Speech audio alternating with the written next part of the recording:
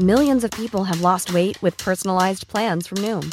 Like Evan, who can't stand salads and still lost 50 pounds. Salads generally for most people are the easy button, right? For me, that wasn't an option. I never really was a salad guy. That's just not who I am. But Noom worked for me. Get your personalized plan today at Noom.com. Real Noom user compensated to provide their story. In 4 weeks, the typical Noom user can expect to lose 1 to 2 pounds per week. Individual results may vary.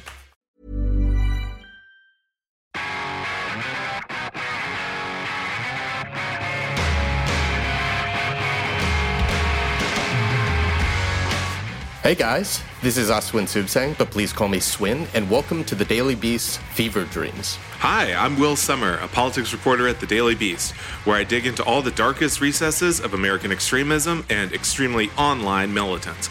I'm currently working on a book about QAnon and its disastrous impact on our society. I'm also a senior political reporter at the Beast and co-author of the book Sinking in the Swamp. I've spent years covering the intersection of entertainment and politics, and in the post-Trump era, that seems like the only sensible way to cover politics in this beautiful, hideously stupid country of ours. On this podcast, we're going to take you on deeply reported plunges into the sometimes hilarious, sometimes scary fanatics infecting the way that millions of Americans view the world and how they vote. Even in the aftermath of the Trump administration, the energy of these conspiracy theorists, the grifters, and the influencers is still pushing our mainstream political landscape closer and closer to a breaking point. We're here to help you better understand how and why this is happening, and who in the halls of power are letting it happen. Along the way, we'll regularly bring on guests, including political pros, hard-nosed reporters, and some influential voices from Hollywood. Okay, Will, to kick things off, have you heard of this recent saga of United States Rear Admiral Jack Meehoff? This is an interesting one. I would love to hear more about it from you. Okay, so just to back up for a moment, recently there was a public letter that was signed by, I think, roughly or more than 100 retired American generals and admirals who were basically regurgitating a bunch of bullshit that former President Trump has been saying about the 2020 election, calling into question, or basically just slamming the legitimacy of President Joe Biden, accusing him of being a Marxist and taking America down the path of totalitarianism, or some bullshit like that. It was real, like, internet has melted the brain of these retired admirals and generals kind of content. But buried in the signatories of this recent open letter that, I don't know, they were hoping would draw some attention to their public outrage towards Marxist-in-chief Joe Biden, was this one retired Rear Admiral named Jack Meehoff, spelled Jack as in Jack, last name Meehoff. Will, could you pronounce that name? Right. I mean, it would be Jack Meehoff, or for, I think, the juvenilely minded, Jack Me Off. Exactly. So once people started noticing this in the press, on social media, it didn't take long for a reporter, I believe his name is Christopher Mathias of the Huffington Post, it didn't take long for him to start corresponding with this individual who just completely punked one of the organizers of this letter, who somehow he got word that they were formulating this. He thought it was absolutely fucking ridiculous and just loaded with batshit conspiracy theory. So this guy decided to make up a fake name. He claims he is a veteran of the U.S. military. I believe that he claims he was someone stationed on a submarine, and just signed the letter as Jack Me Off, just to fuck with them. Yeah, they fell for it. I mean, I think this letter's sort of interesting on its own, and it's so funny because it is so self-serious. And generals, there's so many of these like retired generals and admirals who are like players on the far right now. Obviously, Michael Flynn being the most prominent example. But this letter kind of typifies this thing where like Republicans are just like really going crazy these days with this idea that like the country's collapsing. This letter says our country has taken a hard left turn towards socialism and a Marxist form of tyrannical government. I mean, it's really like, chill out, guys. I don't think we're at that point yet. We don't even have like a sort of Obamacare type thing for them to really be panicking over. Right. It just doesn't scan in the same way as it did in the beginning of the Obama era. Like, even before the Obama presidency started, like, they really ramped up it's basically going to be the Jeremiah Wright presidency. It's going to be all socialism all the time. It was nutbaggery then, but it just doesn't scan the same way with Joe Biden. He's just too boring. At the same time, you're getting these kind of like Biden's Mussolini things. And at the same time, like really the big news I'm seeing today in conservative media is that like Biden did a poor job with his golf swing. See, it's not exactly exactly like tyranny on the rise here. But it is funny because these kind of like retired general group letters, and I think there's some of this going on in France too. There's always kind of this implication of like the military is unsettled, maybe we'll step in, this kind of stuff. But obviously that's not really the case here. Right. Rear Admiral Jack Mehoff would be absolutely appalled at, to quote from the letter just one more time, the letter also claims that the Biden team is damaging the military's ability to wage wars through, quote, an infusion of political correctness, end quote. This is one of my favorite primary talking points, not just of former President Trump, but you see it all the time in conservative media and mainstream Republican circles of power nowadays. The military is basically not going to be able to fight another ISIS because of an infusion of political correctness, that the military is nowadays too squishy on white supremacy or something like that. Right. I mean, this big storyline right now in the Biden administration on the right is this idea that political correctness has really infiltrated the military to the extent that the big flashpoint right now is the idea that the critical race theory has seized control even of the Space Force. Well, okay, speaking of space, there has been something else that you've been following recently. I've done some good work on in the past few days about this UFO community that is exploding in this hail of lawsuits and legal drama and accusations of Satanism. Tell me a little bit more about that. This is an interesting case because it kind of gets to, I think, one of the boom areas in the conspiracy theory landscape, which is kind of the crossover between sort of new age thinking and yoga communities and conspiracy theories. And so this story centers on this feud between sort of one of the kingpins of UFO conspiracy theories, this guy named Corey Goode, and Gaia, which is a former yoga manufacturer. You may have a Gaiam yoga mat. I do. It's like hugely popular yoga company that now it has a streaming service that matches both. It has yoga videos, but it also has like, let me tell you about these devil worshippers who run the government. This lawsuit, I mean, Corey Goode's whole signature thing is he claims he used to work for this government agency called the Secret Space Program, and they went deep into space for 20 years, and they met with these aliens called the Blue Avians, and so they're like blue bird people, and they're very friendly. Did they name them the Blue Avians, or did the Blue Avians somehow learn English and tell them that that's what their race is called? So he dubbed them the Blue Avians. I do like, it's like, Earthling, we're kind of like your birds. He dubbed them the Blue Avians, or someone else did. Okay, like a colonizer would.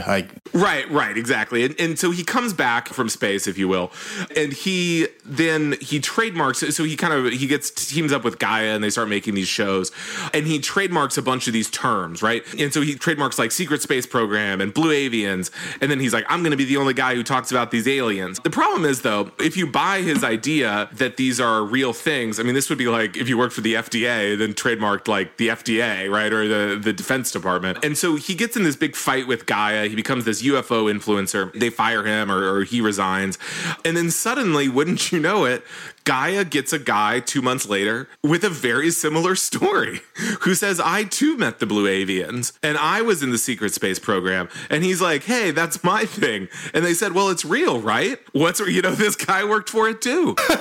And so the way I kind of imagined it, it's like, if George R.R. Martin was like, yeah, Westeros is real, and like, here's all the guys I met there, and then someone else said, yeah, me too.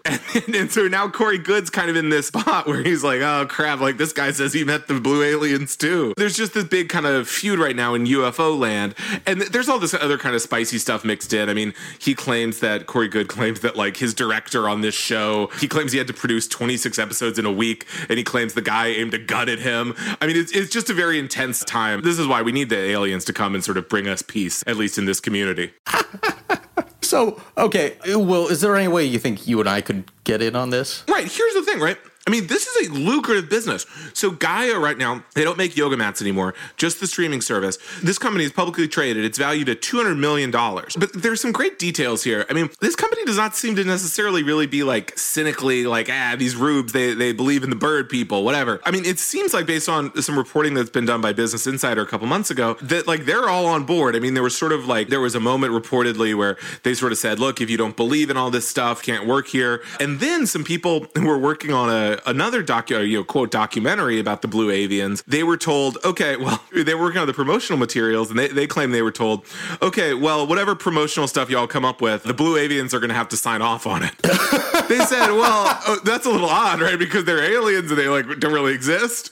And they said, yeah, no, we're going to have to sort of run it up the flagpole. And so, yeah, I mean, Gaia has denied this happened. I think Business Insider's reporting was pretty solid. So this is just kind of a very colorful corner of this world, and it's now locked in this lawsuit over who can talk about the aliens. And also simmering beneath this, there's also allegations that Gaia was smearing good as devil worshippers? Yes, this is sort of like when things get down and dirty, right? In a regular business, maybe you're messing with somebody's business relationships, maybe you're stealing corporate documents, you're getting underhanded. In this world, you try to convince people that your business rival is eating babies. And so in this case, this Corey Goode, basically his co-host, had a falling out with Gaia too. And he put out this letter and he said, look, I had to leave Gaia because they were making me promote this other show, and I felt it promoted Luciferianism. Now, I realize maybe people aren't familiar with Luciferianism as a concept, but Luciferianism is this kind of code word that's very popular in QAnon and Pizzagate communities and more broadly in sort of conspiracy theory worlds. Luciferianism is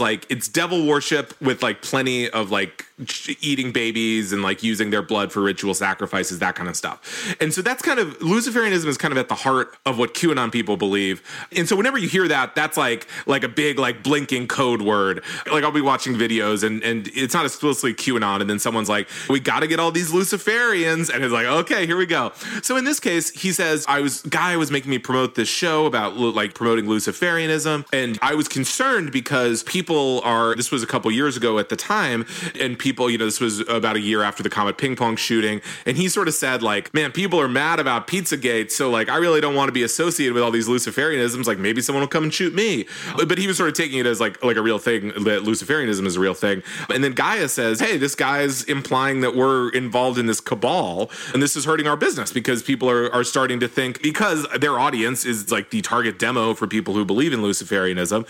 And so suddenly they're going people are going to think we're Pizzagate people. Why does it never take very long for these things to pivot back to QAnon and or Pizzagate? I would like one large overarching conspiracy theory community to just siphon itself off from that terrain. Right, they kind of need a new shtick. Why does it always overlap? Yeah, I mean, right. I mean, it is a good question. I mean, there's actually some interesting conspiracy theory research on this I've been doing for my book. And in terms of, there's this kind of world of stigmatized knowledge, right? So basically, if you're already into UFOs or if you're already into natural healing, you're kind of already have a mindset that you're willing to accept things that have already been kind of dismissed by the establishment. And so I think that's the explanation. But just in terms of eating babies and stuff, it just really gets people going. And the last thing I'd say about Luciferianism, so one of the enzymes that's involved in vaccine research is called luciferase. And this is a real thing. It's called luciferase.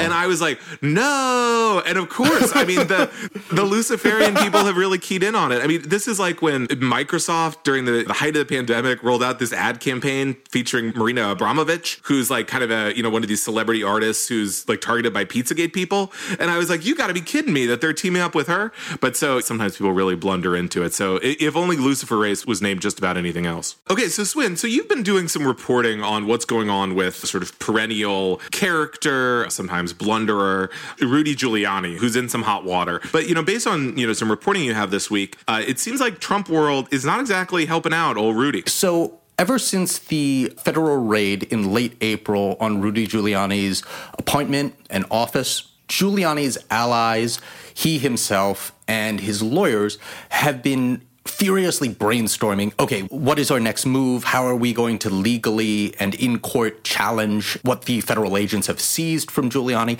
And also, how are we going to be able to enlist the help of people, including but not limited to former President Trump, to come to the aid of his dear friend Rudy? So in recent weeks, we found through our reporting that the laundry list of emergency demands, or requests, I should say, that Team Giuliani have been trying to ferry directly to Donald Trump includes putting out a strong a verbal or written statement saying that what Giuliani was doing during the Trump-Ukraine scandal was all on behalf of his client, then-President Donald J. Trump, and therefore could not have possibly constituted illegal and unregistered foreign lobbying on behalf of Ukrainian figures, which is, of course, the broad allegation the federal investigators are currently looking into to see if Giuliani committed a crime. They're also essentially begging Trump to help pay Giuliani's mounting legal fees.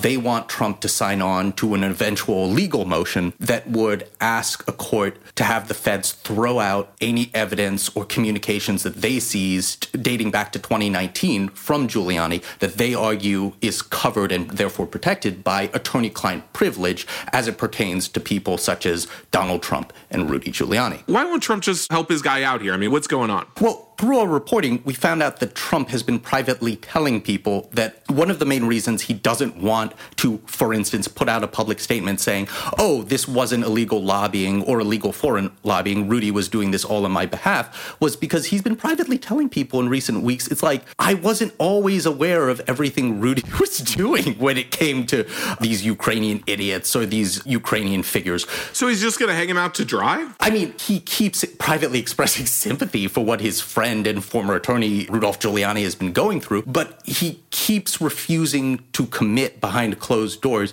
to actually sticking his neck fully out there to help save this guy, because Trump and his team keep discussing that they don't know what the feds actually have. They don't know exactly what Giuliani was doing with regards to these shady Ukrainian figures, and they're not sure if the feds are going to end up using anything that Trump could end up saying publicly right now against Trump and or Giuliani at this point. So the former president and his guys are pretty much on the same page right now that the best strategy right now is for him to lay low, and people in Team Giuliani keep talking about how pissed they are about this. They do think that there is a very good chance that Donald Trump is at least preparing to just leave Giuliani to twist in the wind. Whereas if you talk to people who are close to Giuliani, they will tell you that he has privately told them in recent days and recent weeks that no, Donald Trump wouldn't do that to me.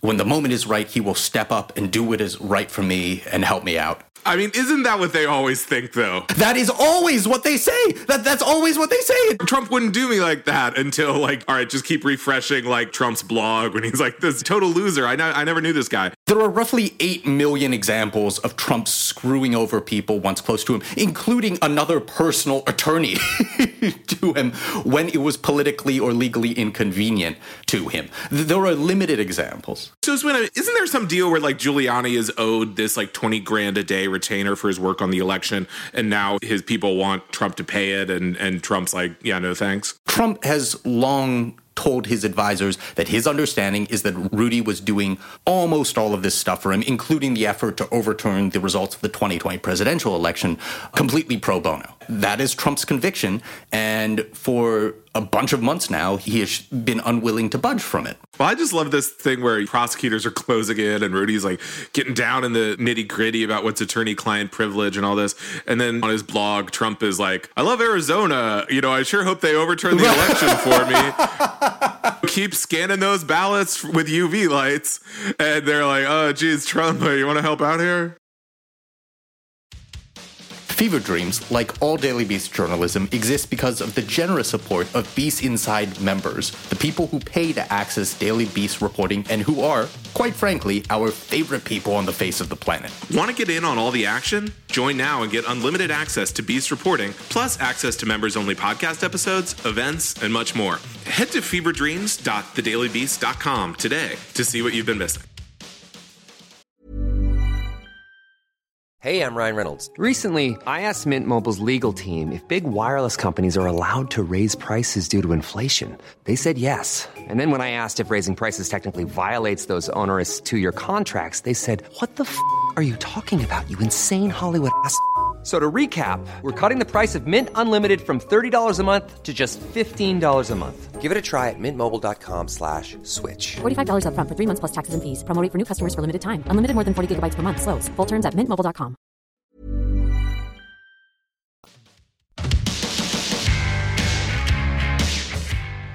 This week, we sit down with writer and director Larry Charles. You may be familiar with Larry's work writing or helming episodes of TV shows such as Seinfeld, Curb Your Enthusiasm, and Entourage, to name a few. I will always know Larry Charles as the legend who wrote the infamous 1990 Seinfeld script about Elaine Bennis purchasing and brandishing a gun, an episode deemed by the cast and crew to be so dark that it was never actually filmed. As a director, Larry has collaborated with comedian Sacha Baron Cohen on the first Borat movie, Bruno, and The Dictator, as well as Nicolas Cage on Army of One. Furthermore, Larry directed the one and only Bob Dylan in the 2003 cult classic Masked and Anonymous. Fun fact, Larry was also raised in a Brooklyn apartment complex called Trump Village, which was of course named after Donald Trump's father, Fred. You can follow Larry at LarryCharlesism on Twitter.com for insights and outrages. Larry, welcome to Fever Dreams. Thank you for having me. Well, first thing I want to ask you, you were one of the top writers on Seinfeld for a long time. So to ask you kind of a hack but fun question, if Seinfeld were still on today, what would you, as a writer for the show, have the characters be doing during the Trump and post-Trump eras? Well, I think I would probably try to be, I think one of the keys to the show in the first place was really how honest it was about the dark side of human nature. And that's what made it so funny. We were kind of talking about forbidden things that people didn't usually traffic in comedy. And when I thought about how Seinfeld would survive in this kind of environment, in this television environment. And I look around, I think about bringing those characters to the 21st century, and it seems almost like a natural. Like, wouldn't Kramer be in QAnon? He'd be a believer in QAnon, but he might also be in Antifa at the same time to cover his bets. That was one thing I thought of. I thought by now Elaine might have been married a couple of times. Has probably developed a pill habit of some sort. She's been in and out of rehab. And George might have committed suicide by now, quite frankly. Things hadn't gone, if he didn't get out of his parents' house, he's already killed his fiance. It starts to catch up with them, I think. And Jerry's Jerry, that would be what's funny about it, is that their lives have all gotten so much more desperate, but Jerry's still Jerry. Nothing affects Jerry, and that's what's so great about Jerry. Well, you were one of the writers who were actually instrumental in crafting the character of Kramer. Why do you think he would be so into QAnon? I mean, I'm not sure Kramer would be a Trump fan, would he? Look, there's a lot of ways you could write this, He could start off being a Trump fan or fascinated by Trump or think Trump is the Messiah. There's so many different weird theories about Trump that I could see him getting caught up in that rabbit hole. That's the key with him. He loves the rabbit hole. Most people want to stay out of the rabbit hole. He's looking to dive in. So he would be some sort of QAnon and Antifa fusion. I think so. I think he would find that contradiction somehow. He'd be able to manage and reconcile that contradiction. And you also mentioned the last time we spoke that if Seinfeld were today, it could not look like it once was. It would have to be like cinema verite or something like that. Well, I think that for me anyway, I mean, look, there are still 3 and 4 camera proscenium type of audience live sitcoms done on TV. I find the form to be very antiquated myself. So if I was think about the Seinfeld reunion on Curb, I think it would start to look more like a Curb show, an HBO type of a show, rather than an NBC show from the 90s. The updated shooting on location in New York, I mean, imagine the layers that you would get by actually shooting on location, single camera, documentary style. It would add an urgency and a spontaneity to the show that Curb has and that Seinfeld wasn't able to quite match because of the limitations of that form at that time. So, Larry, obviously you're both a participant and observer in the comedy and satire industry. How do you think comedians and the comedy business in general handled the Trump years, and where do you think they fell short? Well, I think one of the problems with comedy is the more successful it is, the more cooperative with the corporate culture it has to be. So as long as it was safe, it's very easy. It's very easy to criticize anybody as long as it's safe. It's when you see very few comedians. I mean, I love Stephen Colbert. I love Trevor Noah. I love those guys. Seth Meyers, John Oliver. Obviously, Bill Maher is a close friend of mine. And I feel like these guys are working their asses off. They worked their asses off to bring Trump down. They were very committed to it. But they are also, expressing their opinions in a very corporate environment. And so, look, if you remember, Bill got fired from his original show, Politically Incorrect, for saying something about 9/11. So it's okay to be controversial up to a certain point, and you never quite know what that point is. And I think because of that, you see a lot of the comedy winds up encouraging and making us feel more secure about our life situation and our environment. And like the Trump administration, instead of looking to tear it down and destroy it. And you don't see much of that anarchic comedy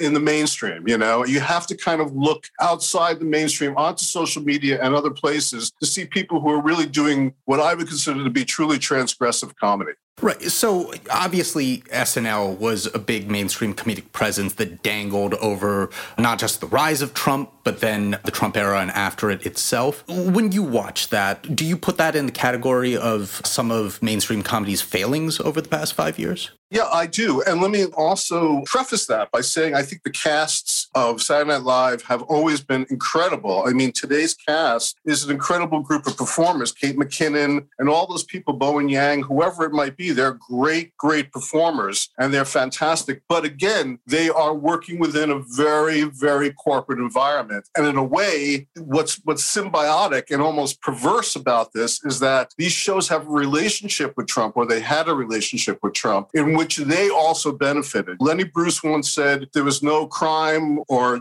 sickness, I'd be on the breadline behind the cops and the doctors. And it's the same thing here. They are making their money by making fun of Trump. So they need Trump to keep their own brands afloat. And that's kind of a bad arrangement for satire. Yeah, I'm surprised that Alec Baldwin didn't manage to actually bring the president down a peg.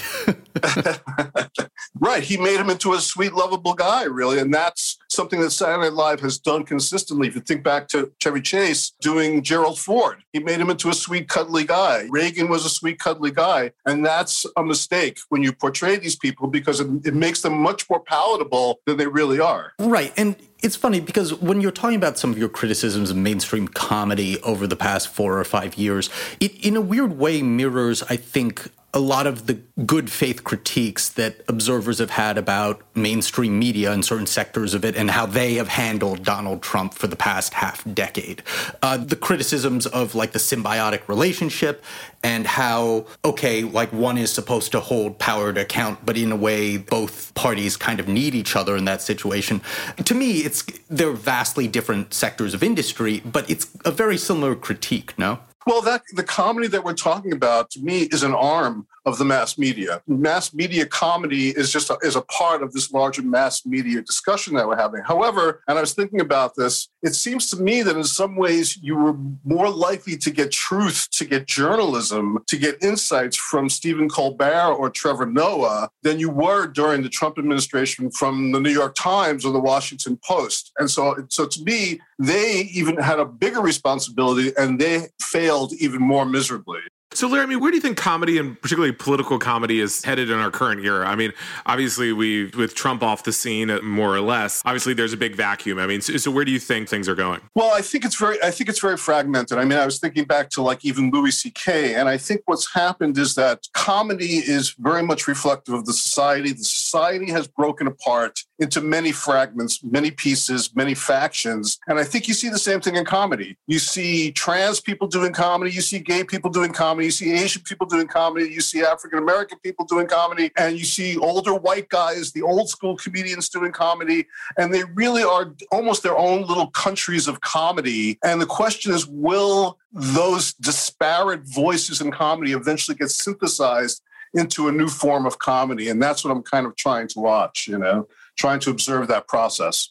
So if you were in charge of some of these shows, how would you, I know this is a broad and kind of maybe impossible question, but how would you have done it? If you were at the helm of SNL or something like that, what would you have done over the past 5 years to correct those, as you've described them, failings? Well, it's a very provocative question, actually. I've never thought of that question, but I think what I would do is sort of along the lines of what we're talking about. I think I would break free of the format that they've been in all these years, the sketch format that just logistically is a very tough thing to pull off. Pulling off a live show with all the changes in wardrobes and the wigs and the cue cards and people knowing their lines, it's a lot every week. I would strip all that away. I would stop doing like sketches on a stage. I would make it a much more guerrilla theater type of show, a much more dangerous show. I think that's what, if Saturday Night Live was dangerous, if politicians were shuddering at the thought of what they're going to do this weekend, I think then it would be a much more effective show. Right. Instead of sort of seeing it as a weird compliment in a way of, oh, my God, one of the most famous people in comedy is playing me and kind of turning me into this lovable oaf. Exactly. Exactly. We shouldn't be flattering these comedians. We shouldn't be flattering these politicians. We should be, destroying their reputations if they deserve it.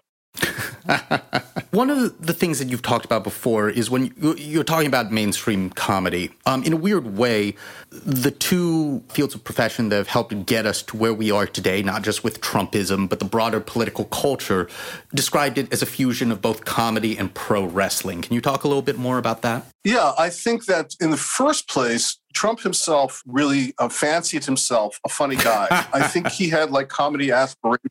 And I think the problem is he's just not funny. He has no kind of insights into himself. He has no sense of humor about himself. He's obviously a very thin-skinned person who prefer to lash out at somebody when he's insulted. But I think he sees himself as like a modern Don Rickles, like offending people for laughs, except that he's not funny. And then the other part of it, the wrestling part of it, I think he really was attracted to wrestling because wrestling is that perfect formula of the fake pretending to be real. And I think his whole life is the fake pretending to be real, and I think he has used that. And you see how the audience wants to participate. One of the reasons that Trump's rallies were so successful is because they are like wrestling matches. If you watch a wrestling match, you see the audience is as much involved with it as the wrestlers. And that's what Trump provided for his audience. He made those rallies interactive so that the audience also felt that they were part of the show. They know it's fake, but they're having a great time with the fakeness. And that's what happens in wrestling, and that's what happened at Trump's rallies, I think. And right now we live in a time where those lines are so blurred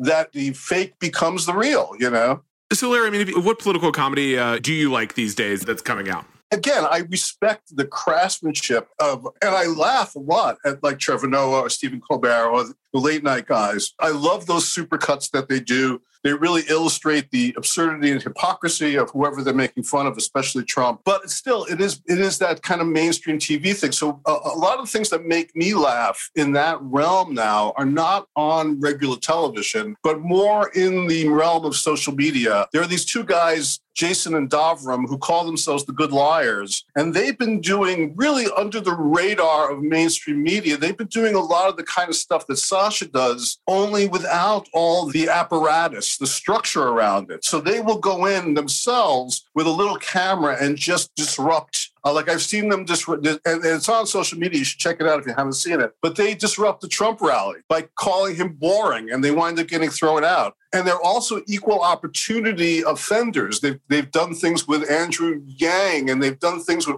every politician you can imagine of all stripes. Hillary Clinton, for instance, too. So I find them to be really transgressive. They have gigantic balls. They're willing to wade in. They're willing to get physically confronted even. And that has, to me, a lot of impact. You can feel that viscerally when you watch it. And I think that comedy is missing that visceral quality to some degree, which Sasha is also a purveyor of, and of course was very present in Borat in those movies. Yeah, I think it's great that you bring up the Good Liars. I watched some video where they were asking Michael Flynn about QAnon and basically got punched out by his security. They were like, why are you so into QAnon? And he did his kind of song and dance where he's like, what are you talking about? And then they start laughing at him and he just gets incredibly mad. Yeah. They will get right up there. They look like two nice guys, so it's very easy for them to infiltrate, which is a key to this. They're able to get in almost anywhere, and then they do their thing, and nothing deters them. They get their man, and I do appreciate that because that was part of our goal with the Sasha movies too. Is you got to get your man, you got to get that scene, Right? Is it?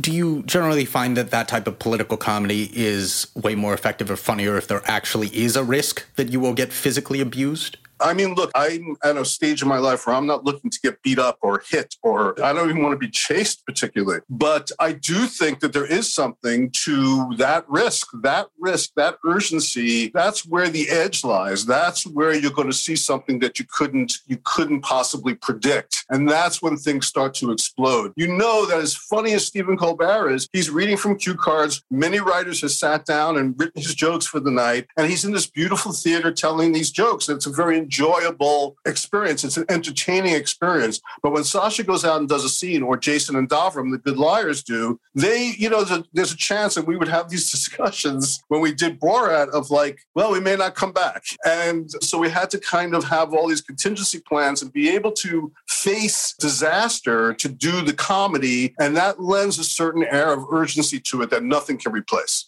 Wasn't there a moment during the filming of Borat, during the national anthem scene, that almost led to a riot at that stadium? Or am I misremembering that? No, that's true. It's funny because the original Borat movie was started by Todd Phillips, and then he had to leave the project very quickly. But that was the scene. Everything that he shot was pretty funny, but most of it was unusable for a variety of reasons. But that scene was one of the scenes that he shot, and that was a brilliant scene. And I insisted, no matter what else we shot, that scene had to be in the movie because I didn't want to take the chance of trying to get another horse. That horse behind Borat falls spontaneously, and when you get those moments, you have to embrace that. So I was so happy for that scene to be in the movie. And yeah, it almost caused a riot. Sacha has caused many near riots, and so that's something that, to me, that's comedy. Causing a riot, being like Stravinsky or Buñuel or something like that in comedy and causing audiences to riot, that's reaction. That's real reaction.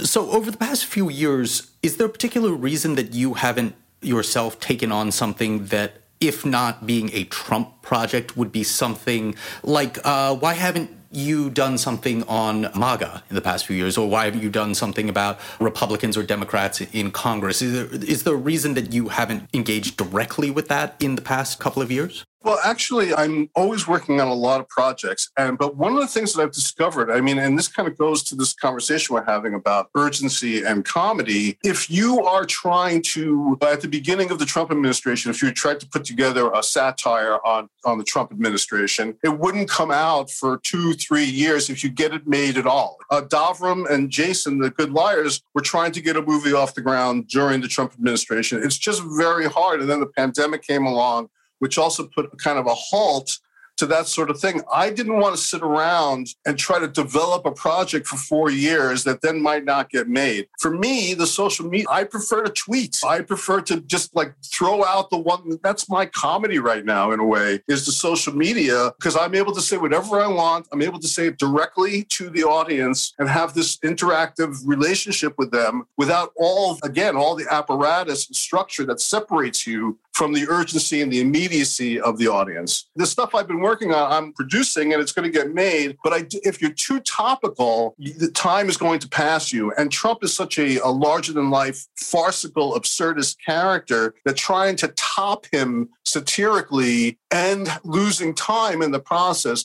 might make your thing seem dated. So for me, the social media was a better way for me to comment on the administration or whatever issues might be going on and try to be satirical, try to be hyperbolic, try to be funny about it sometimes, but also have impact at the same time. Impact is a key thing to me. It's almost pointless if it doesn't have any impact. In the past few years, there have been political projects that you've said have crossed your desk before that you were hoping to get off the ground, and who knows if they're going to happen at this point. Something that you said that you were looking at that you had hoped to direct at one point is a Lee Atwater project. In part, not just because he himself is such a fascinating Republican figure, but it says so much about how we got to where we are today with, not just with Trump, but the modern day Republican Party and conservative movement. Yeah, that was one of the best scripts. I get a lot of scripts, and I usually get about 5 pages, and then I give up. The Lee Atwater script I actually read in one sitting because I liked it that much. And yes, that's why, because it worked on all those levels. You had a great, amazing, one-of-a-kind American character. You had kind of this great sort of cautionary fable about American politics. You had this whole harbinger of what was to come in the story of Lee Atwater. He, in many ways, is the modern inventor of the GOP in a way. The kind of like, forget about reality, create your own reality, alternative reality, GOP that exists today. The seeds of that were really planted by Lee Atwater, who showed the Republicans that they could win by lying, by making up stuff, and it worked. And that's been a formula that they've kind of stuck with. So it worked on all those different levels. It was really well made, a script, very well structured, really funny, very emotional. It had everything, great options for performers to step into these roles. So that was a very exciting movie. But as we talked about, that script's been around about 10 years and it hasn't gotten made yet. So it's still making the rounds. And you can see why Hollywood is kind of, Hollywood likes to choose its politics carefully. And so they like to go back as far as they can. And then they're able to pat themselves on the back with 60s liberalism. So this movie is a little bit more politically incorrect because it puts the burden on everybody, all of us, that we've made this country the way it is. And we allowed people like Lee Atwater to flourish. I think those movies are less attractive to the Hollywood mainstream, This has been a script that I've actually been fascinated with for about 10 years because it started with Adam McKay, if I'm remembering correctly. And since it's sort of been in this unproduced hellscape for a little while, can you tell us a little bit more about it? Just because I have no idea if this thing will ever get made, and a Lee Atwater movie would be so fascinating. I think you mentioned that Bill Hader could have possibly played Lee Atwater or something like that. Bill Hader, I think, would be a great choice. And he was somebody I thought about as I read it. But that's one of the great things about the Lee Atwater part. The role really could be played by a lot of people and really get a lot out of it. There's a lot there. He's such an interesting three-dimensional, contradictory sort of character that I think a lot of actors would be excited about playing him. I think Adam McKay is still involved on some level. I think it might be his production company that has the option on the script. I'm not really sure about any of that. The problem is, look, we're talking to each other right now, all of us, and we're excited maybe about this idea of a Lee Atwater project. Now let's go outside after we're done with this and ask the first 10 people we bump into if they know who Lee Atwater is. And that's the reason why you're not going to get millions of dollars to make that movie,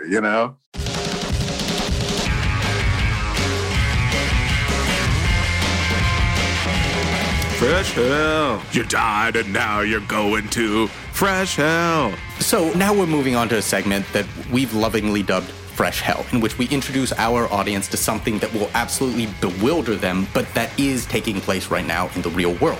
So, a few days ago, the New York Times came out with a story about how these wannabe pro-Trump spies during the past presidency were trying to ensnare employees of the FBI and Trump's then National Security Advisor, H.R. McMaster, by trying to covertly record them talking shit about Donald Trump. And the operation mostly completely fell apart because of how incompetent these wannabe super spies were at these prospective stings. One of the people involved with it is a former Survivor contestant who tried to use her skills and team up with the James O'Keefe crew to help take down the Trump-era deep state. This is someone who you actually became rather familiar with during the past presidency in your own work, and she has cropped up in this new way. Is that correct? Yeah, I mean, this is sort of a fascinating story overall. This is great reporting from Adam Goldman and Mark Mazzetti in the New York Times. This story itself sort of revealed these various attempts to record Trump, members of either law enforcement or intelligence in DC, trash talking Trump over the past few years. I loved the attempt to entrap H.R. McMaster was, we're going to just catch him at his favorite restaurant, as though the freaking National Security Advisor isn't a little wary of strangers approaching him in restaurants. But yeah, I mean, in this case, you have James O'Keefe, and I should say both James O'Keefe and the person in question here, Anna Kate, have both denied this and have sort of hinted that they're going to sue the Times. I don't think they've raised specific corrections. But yeah, so James O'Keefe operated allegedly this house in Georgetown where young women would bring or would attempt to bring FBI agents back and, oh, hey, great date, great Tinder date. Don't you think Peter Strzok rules? Say it into the mic. Did you love entrapping George Papadopoulos? Whoa, what kind of date is this? So, I mean, as far as we know, it didn't work, right? Because we didn't see any of these videos. But one of the people who was living at this house, according to the Times, was Anna Kate. And this just gets you to, people say, why does someone like Jacob Wohl think he can pull all these schemes off? But then you get stories like this, which suggest that these kind of schemes are just constantly bubbling around Washington, particularly on the right, these sort of freelancing little ruses. And so in this case, Anna Kate, the Survivor contestant, I don't think she got very far in Survivor. She kind of has rebranded herself as this conservative activist. And so apparently she was working with O'Keefe, but she's also a fascinating fascinating character for me because she kind of does these kind of attempts to brand herself as she sort of picks up these causes and they don't really work out. And the one I'm fascinated by is one from last year that involved a rather controversial falconer. A falconer. Is this like a pro-Trump falconer or a... Well, he's a sort of a mysterious character. It's hard to pin down his allegiances besides the cause of falconry. So after the election, there was this big scramble on for someone who could dispute the election. And, in most cases, we ended up with cases like we see in Arizona with like the UV lights and the markers and all this kind of stuff. But Anna Kate kind of hitched her wagon to a different character. A guy named, and I'm not making up his name here, Alan Parrott, a falconer. Oh, come on.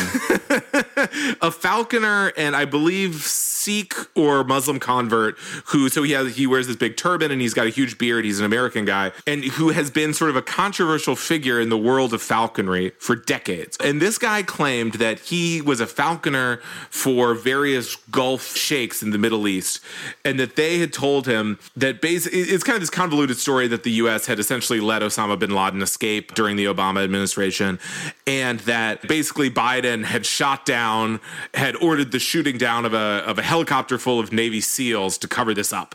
And so after the election, it's really this guy who just emerges from nowhere because of his big beard and everything. People were calling him like the Purple Wizard. I mean, these are his ostensible supporters. He emerges from nowhere and Anna Kate, it is like this guy, I'm like backing this guy to the hilt. So the allegation here is that Biden was an administrator of something even worse than Benghazi. Right. Because he was ordering the direct assassination of U.S. military personnel to cover something up. And right. To cover and his in ass. fact, there is some like sort of nascent tie to Benghazi where it's like the people in Benghazi were killed also to cover this up. Okay, so there's some things about the Obama era that I don't quite remember. Same with the Trump era. Was this falconer able to take down the deep state? Right.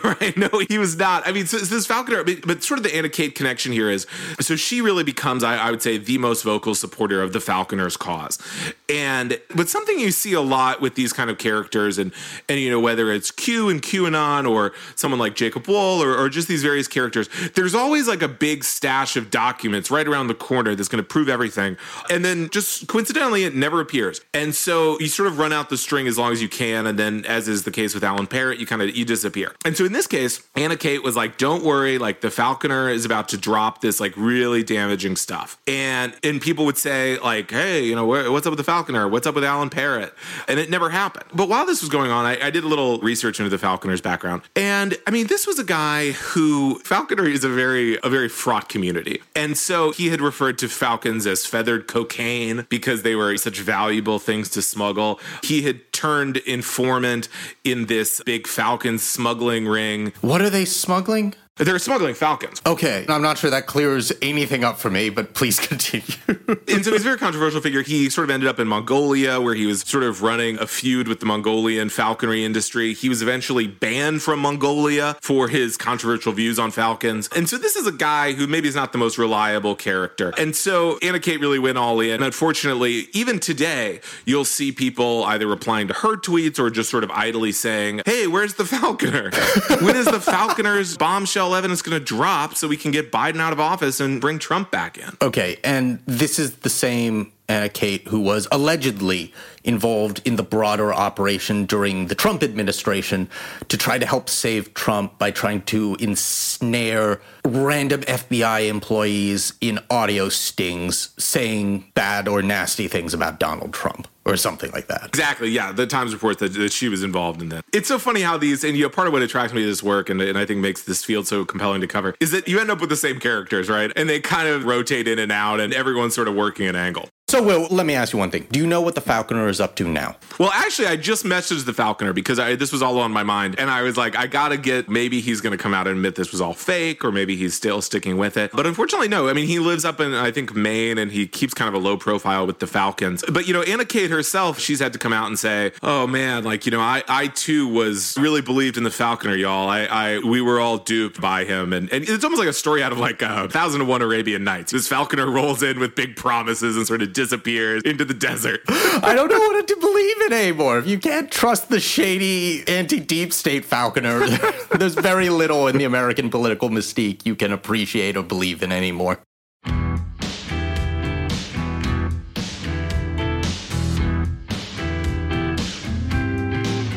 On that note, let's wrap up this episode of Fever Dreams from the Daily Beast. In future installments, we'll also be speaking to some awesome reporters and other colleagues at the Daily Beast and beyond, from politics, popular culture, and other overfed, underdeveloped institutions. We hope you'll subscribe to us on your preferred podcasting app and share the show on social media or at your family dinner table. If you'd like to follow us on Twitter, I'm @WillSummer and Swin is @Swin24. Come say hello. This podcast is produced by Jesse Cannon with music by Brian DeMiglio. Thanks so much for listening, and we'll see you next time.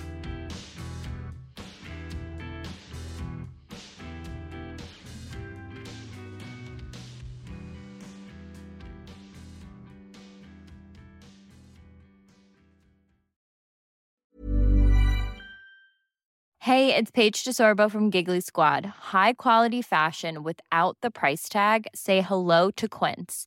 I'm snagging high-end essentials like cozy cashmere sweaters, sleek leather jackets, fine jewelry, and so much more. With Quince being 50 to 80% less than similar brands. And they partner with factories that prioritize safe, ethical, and responsible manufacturing. I love that. Luxury quality within reach. Go to quince.com/style to get free shipping and 365-day returns on your next order. Quince.com/style.